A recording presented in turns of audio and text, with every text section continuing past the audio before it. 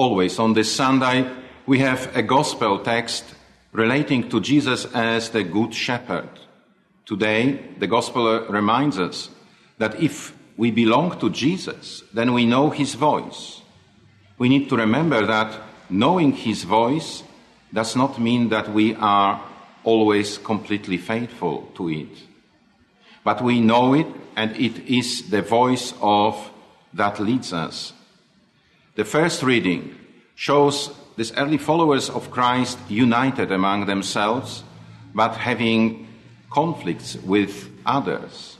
We should never be surprised when conflicts arise.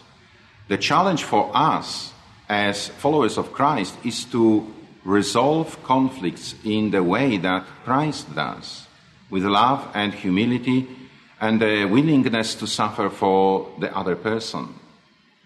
The second reading speaks of martyrdom for the sake of Jesus. This martyrdom takes place in all ages of the church. We are told that today we have more martyrs than any other age of the church. Martyrdom is a reality today in many areas of our world. The joy of this Sunday is the promise of Jesus that we are in his hand and in the hand of the Father. We must choose to remain there by striving to live our life of faith with great love and with generosity. It is never easy.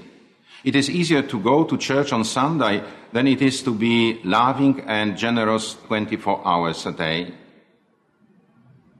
Today, we must show our faithfulness to the Good Shepherd by our actions, letting him lead us and form us and guide us.